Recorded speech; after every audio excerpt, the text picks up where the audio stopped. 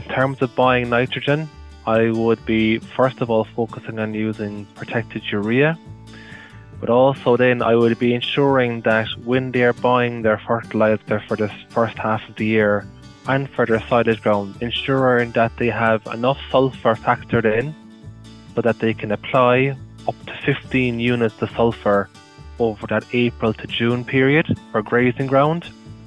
I'm Stuart Childs and you're welcome to the Dairy Edge, the Teagasc Dairy podcast. We're bringing you the latest information, insights and opinion to improve dairy farm performance. As part of a mid-term review of the nitrates derogation, a further 10% cut in chemical nitrogen allowances is being strongly tipped as a new measure to be introduced in 2024. That will reduce fertiliser allowances to approximately 200 kgs per hectare or 160 units per acre. This level of nitrogen will not only have to be managed carefully but will have to deliver effectively for farmers. The efficiency of fertiliser applications will be very important. So today I'm speaking with Dr. William Burchell, FBD lecturer in soil science in University College Cork. I started by asking William to explain the concept of whole farm nitrogen use efficiency and how it differs from nitrogen use efficiency in relation to fertiliser applications. In terms of whole farm nitrogen use efficiency, it is a new metric out there in terms of, I suppose, guiding us as to how efficiently or how effectively any individual farm is actually utilising nitrogen on their farm. When I say nitrogen, that could be from in the feed, some form of feed or in fertiliser. So basically what it does is it looks at the amount of nitrogen that comes into the farm via the farm gate. So what comes in the back of a lorry, what comes in the fertiliser lorry, what comes in the feed lorry, depending on the crude protein of the feed. They'll have the higher levels of nitrogen in the feed with higher crude protein. And also if you're purchasing stock, nitrogen actually comes in and into the farm via the nitrogen in the stock as well. So you can look at what comes in, and then there's a lot of cycling of nitrogen within the farm. And then we can ultimately look at then is the actual amount of nitrogen that leaves the farm in products such as milk and then actually in sale of stock as well. So when we work that through in general, the figure that we see on the ground at the moment from a national point of view for dairy farming is around 25% nitrogen use efficiency. So basically what that's saying is that of all the nitrogen that comes into the farm through the farm gate, only about 25% of it actually leaves the farm then in terms of nitrogen being sold. So it's the efficiency is at 25% nationally now, and our long-term target really was to try and improve that to up to 30, 35, 40% nitrogen use efficiency. And, again, we kind of spoke about that. There's another aspect of nitrogen use efficiency on farms. It's actually the whole area of nitrogen fertilizer use efficiency, the fertilizer itself. That probably has the biggest bearing on the nitrogen use of whole farm nitrogen use efficiency of a farm. So again, nitrogen fertilizer can account for up to about 80% of the nitrogen coming onto our farm. So it's important that we consider this. Yeah, so you mentioned the feed protein percentage and so forth, and that's subject to some discussion at the moment in relation to maybe having a potential impact on nitrates on farm as well. So we'll leave that aside for today because we'll probably pick up on it in due course in the next number of weeks anyway. So we're going to concentrate on the fertiliser piece. As you said there, William, 80% of the nitrogen use efficiency is kind of falling out the bottom of depending on the nitrogen fertiliser usage on the farm and so forth. So if we can reduce the amount of nitrogen that we're using on the farm and get a better return for the nitrogen that we actually use on the farm, then that nitrogen use efficiency can improve. So tell me, what actions can farmers take to improve the efficiency of the nitrogen that they spread?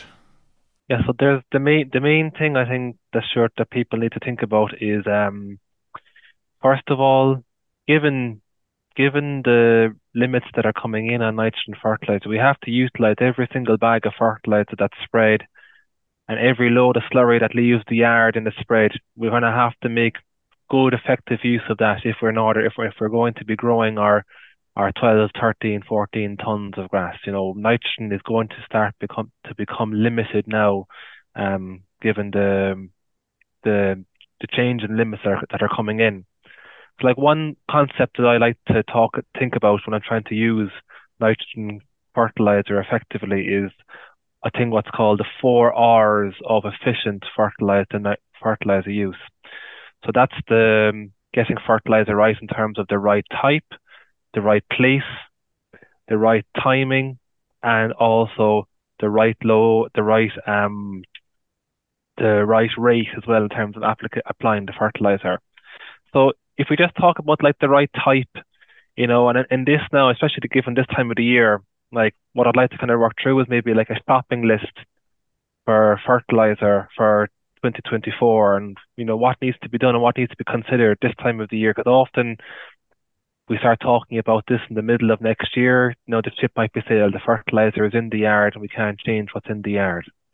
So like, in terms of the shopping list for going out, getting quotes for fertilizer and purchasing fertilizer now for the springtime and the first half of next year, in terms of the type of nitrogen, look, it has to be protected urea, especially in terms of a cost point of view. It's a lot cheaper than canned fertilizer. And also as well, from an efficiency point of view, protected urea is a lot less prone to ammonia loss compared to normal standard urea. Like normal standard urea, you could typically lose 10 to 30% of that after applying it. So using protected urea safeguards against that. And again, it's ensuring that every grain of fertilizer is going to be worked into the soil and it'll have a lot less chance of being lost. The protected urea, and then like in terms of products with protected urea, I think it's also really important that farmers consider using potassium as well. Like after nitrogen, potassium is by far the second biggest nutrient that our grassland requires for optimal growth. And like potassium is really strongly linked with how efficiently the nitrogen that was applied is actually taken up and utilized by our grass swards. So potassium is very important. Another element as well, and it's often one that's forgotten as well, is using sulfur as well, and ensuring that we are purchasing our nitrogen with some level of sulfur in it, particularly for that April, May, June time of the year. We need sulfur in our fertilizer products at that time of the year, particularly on our lighter soils. And just to give an example of that, there's some recent work that has found almost an extra quarter or an extra 25% increase in grass yield when they applied nitrogen with sulfur versus applying just straight nitrogen. And that was on a very sandy, loam, dry soil type. So there's particular parts of the country on these dry soils, sandy soils, that will get a significant boost in efficiency of their fertilizer when they apply sulfur. Also, as well, this definitely comes down to soil sampling as well. Is if there's a requirement for phosphorus, that the phosphorus needs to be included. Whether it's bought as straight 16% Super P or 18612 products like that, but phosphorus needs to be included if the soil samples and if the nutrient management plan is showing an allowance for phosphorus and a requirement for phosphorus. And like ultimately, like when we look at this, and there's a lot of work in the last number of years looking at how we can improve the nitrogen use efficiency. And like one thing we kind of have to think about is we can't think of nitrogen in isolation. If we want to improve nitrogen efficiency, we have to get P right, we have to get K right, we have to get the sulfur right, and we have to get the lime right as well. So, and even some recent work has shown, like on, even out on dairy farms, they found that, paddocks that have, suboptimal soil fertility, maybe poor for lime, poor for P, poor for K, they may only be getting a nitrogen efficiency of maybe a third of the nitrogen that they applied, maybe 33%. Whereas if you correct and everything's right, if the soil pH is right, P's and K's are in their optimal indexes, we could actually effectively double that efficiency to get up to 66-70% efficiency of the nitrogen fertilizer. So these are things that we can't ignore now, given the restrictions that are coming on chemical nitrogen. And Just to come back to that now, so at the start there, we spoke about this 25% being the current performance level on the whole farm basis. What's the actual upper level of this nitrogen efficiency from a fertilizer point of view, as opposed from a whole farm point of view, just so that people are clear in terms of what they can expect to achieve here? So you said that we could be as low as 33% there, where soil fertility is offline, but where it's correct, then is there such a thing as 100% effectiveness in terms of nitrogen fertilizer efficiency? there is, Stuart, yeah, like, especially when we're applying fertilizer during the summertime, when we're getting optimal growth conditions, you can get efficiencies up to 100% at that time point during the year. But kind of on average across the year, you might be talking somewhere close to 70, 75%, you know, when you've got optimal soil fertility, because, you might get slightly higher efficiency during the summertime. Then as you move back into early spring, the efficiency mightn't be as strong, or in late autumn, the efficiency mightn't be as strong. But on average, you'll be talking around kind of 70% efficiency when the soils are optimal. But then if they're not optimal, you're talking about significantly lower levels than that. Okay, so William, I suppose the easiest nutrient to address for everybody will be the pH piece, right? So you can spread lime at any stage of the year. So if the weather conditions were right there over Christmas, even or over the next number of weeks, people could go ahead and spread lime where it's needed. K, as you said, they're hugely important element, and easily manipulated, I suppose, to a certain extent, in terms of it moves up and down quite quickly. So we can address it very quickly. But the likes of phosphorus levels, not so easily manipulated. So does that kind of consign us to defeat effectively if we happen to have index ones or index twos for P? Or can we, by supplying the P either in the form of slurry, or obviously if we have index ones and twos, we should have an allowance for P. If we apply that kind of in reasonable proportions, can we achieve that high level return for it, as assuming we put it in, if you know what I mean? Yeah, and like you said, Stuart, look, phosphorus is very different to potassium. It can move.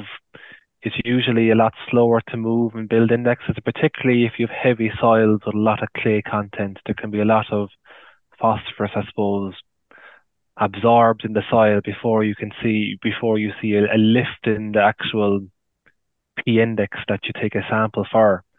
But look, in every case, I think what you need to be doing is, if you are low in index, you just have to start somewhere, and basically, look, whatever your nutrient management plan is telling in terms of the amount of phosphorus that you can supply, ensure that you purchase that amount of phosphorus. Often you will find cases where people won't buy their full allowance of phosphorus. And also as well, I suppose, what we need to do there as well is ensure that we're targeting slurry to the appropriate areas, in particular. And at least if you do that and apply your full allowance and apply your slurry to your lower index ground, at least then you can say that you've done everything that you physically can do to ensure that phosphorus won't limit growth. And I suppose another thing we need to remember as well is that, like, nitrogen and potassium are the big two in terms of actual herbage yield as well. Sometimes phosphorus is obviously very important, but nitrogen and K are the two big ones that are in terms of the quantities that are required for grass growth. So can you just maybe give me an idea, maybe, of the quantities of K that are required, William? Yeah, so like, for every ton of grass dry matter that you grow, that will typically take up around 33 kilos of nitrogen, about 3.5 kilos of P, and about 25 kilos of K. So you can kind of see like the picture that's forming there, like the amount of K you take up is not that far behind nitrogen, whereas the amount of phosphorus you take up could be almost 10 times lower than the amount of nitrogen that you take up. Um, and one thing as well that has come in recent years, when people have been restricted on the amount of phosphorus that they can use, ultimately what has happened is that people stop spreading compounds and that key isn't going out. Do you know what I mean? So that's kind of a knock-on effect of that, unfortunately.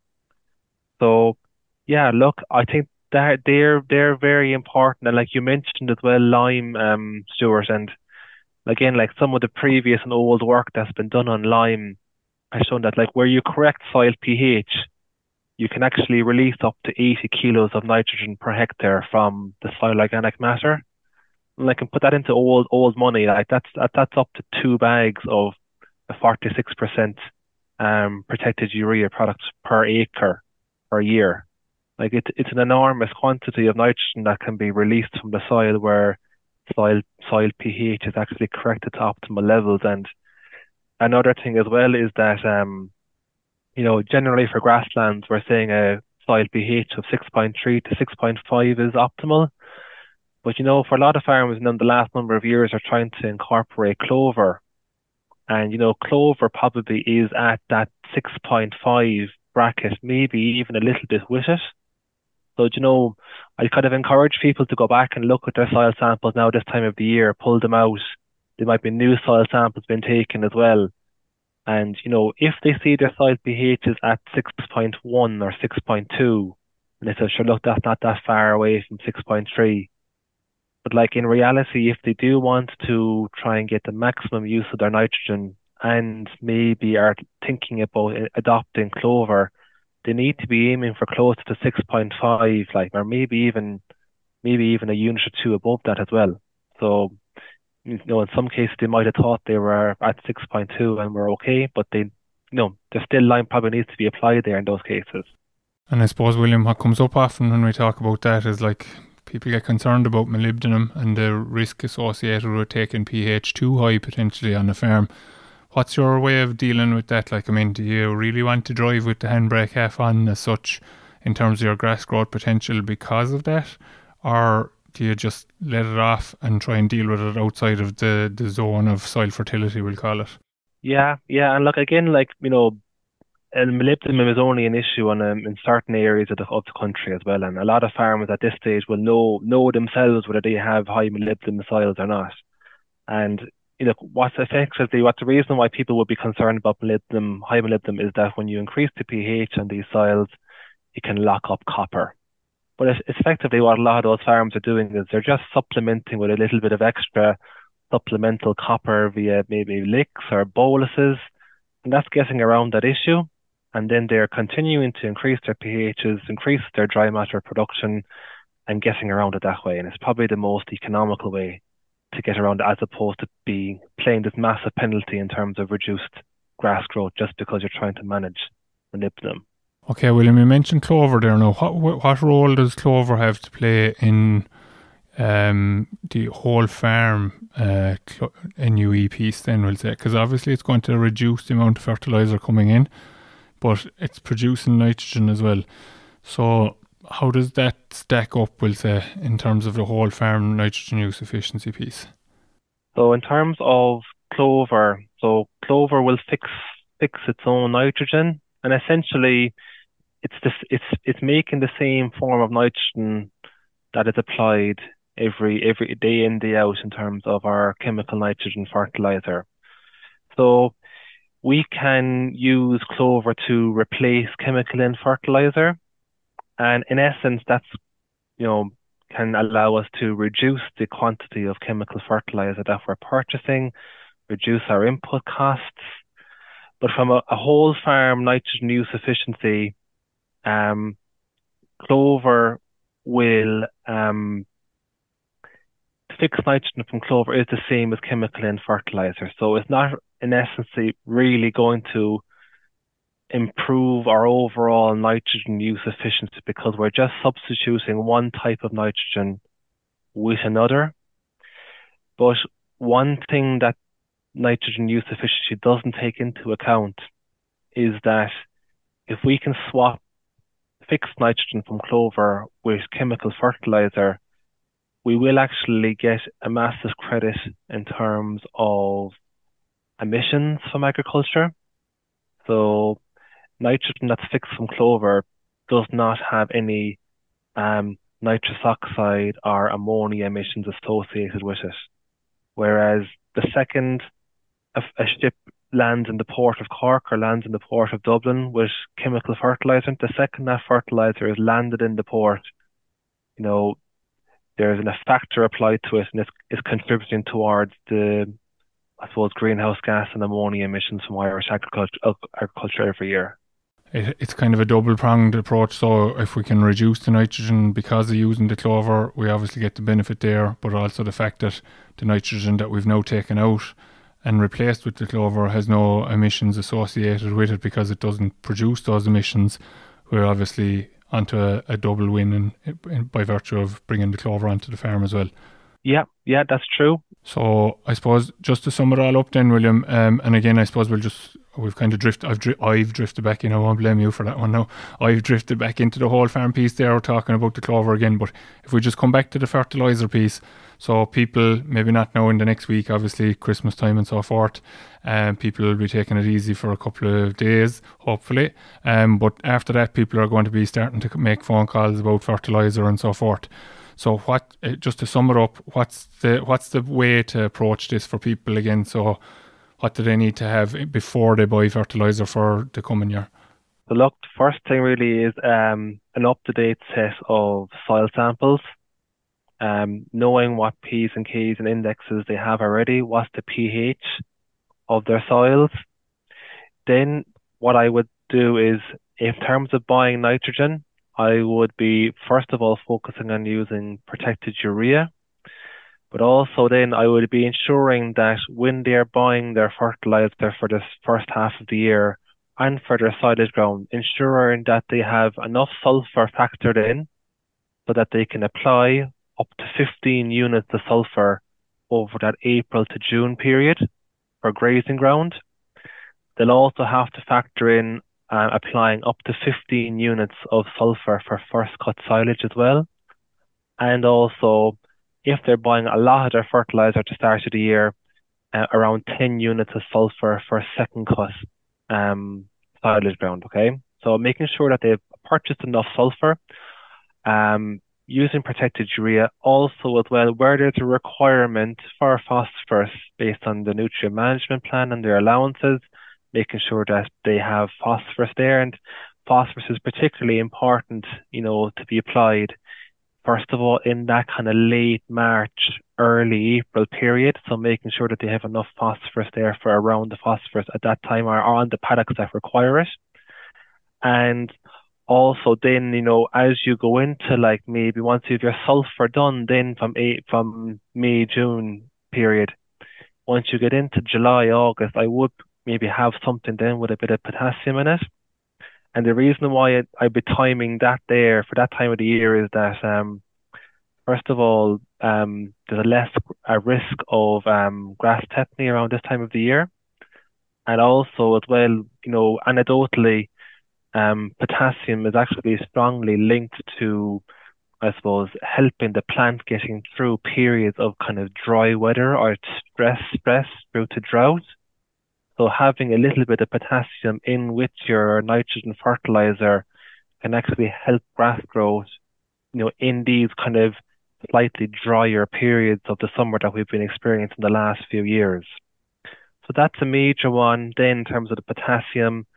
And also as well, look, I would just ensure that people are going back now and looking at their soil pHs and ensuring that, okay, is it adequate for grass growth? But maybe the next step need to look at it, is this adequate in terms of a pH level to get clover adopted, a clover established on their farms as well.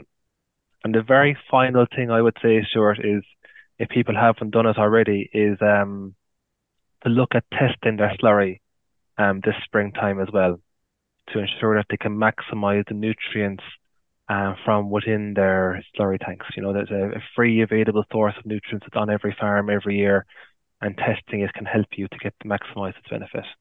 Yeah, and often they can be higher than people actually think. So by adjusting around the numbers, people can get better value from the slurry that they actually have on the farm, or on the flip side of it, obviously, if it's less than what you think, obviously you're not getting the nutrition that you feel you might have been getting from it. So a very important point. And I suppose, William, that's is that something that people should be doing on an annual basis, or if things are pretty consistent on the farm, is once every couple of years good enough to test the slurry, or what's your thinking on that? I think, sure, once things are staying relatively constant in terms of the same type of stock, do you know what I mean? That the construction or design of the shed or water entering the tank it remains kind of similar. I think a test every 3-4 years would be adequate. And best steps in terms of taking a slurry sample is to do it the first time, to agitate the tank. The first time you're going spreading the slurry, agitate the tank very well. Maybe suck up 1 or 2 loads of slurry, have them spread. Then maybe the 3rd or 4th load of slurry you spread. Literally have a bucket at the back hatch of the tank and get a bit of slurry into the bucket. Fill a container, about half-litre container of slurry, and then it can be posted into any of the soils labs, any of the labs that test for soil samples across the country. Or obviously just send it into or talk to your local Teagasc advisor as well, and they'll be able to just inform you or instruct you as to where you could send it. And a lot of people have made good decisions in terms of upping the rate of slurry application or reducing it based on the nutrient contents. And as well, a lot of farmers, what would have done when they were going out to the tall was to sample 2 or 3 different tanks across the yards, and they were very surprised as to the actual variability in the nutrients across the different tanks within even their own one single farmyard. And invariably what they've been doing then is the tanks with the highest P and K value, they've been holding that and keeping it for their silage ground, whereas the more dilute slurry with a little bit less P and K in it, they've been kind of holding that and using that for grazing platform. And again, when it's more dilute, there's kind of less contamination and cleaner sward as well, which is an advantage in that respect also as well. Very good, William. So we've covered a good bit of ground there and some very good points there. So effectively, testing is the starting point for everyone. Know what you need, buy what you can, what you're allowed to buy, and put it where it's supposed to go. Effectively is the summation of our last 25 minutes. So thanks for coming on today. Wish yourself and your family and all associated with you a happy Christmas and all the best for 2024. And we'll see you in the new year. Thank you. Perfect. Thanks very much, Stuart. That's all from this week's episode of the Dairy Edge podcast, and my thanks to William Burchell for joining me on this week's show. Don't forget to rate, review and subscribe to the podcast. You can listen on Apple and Google Podcasts as well as Spotify, and for more information go to the Teagasc website at teagasc.ie. I'm Stuart Giles, and join us next time for your Dairy Edge.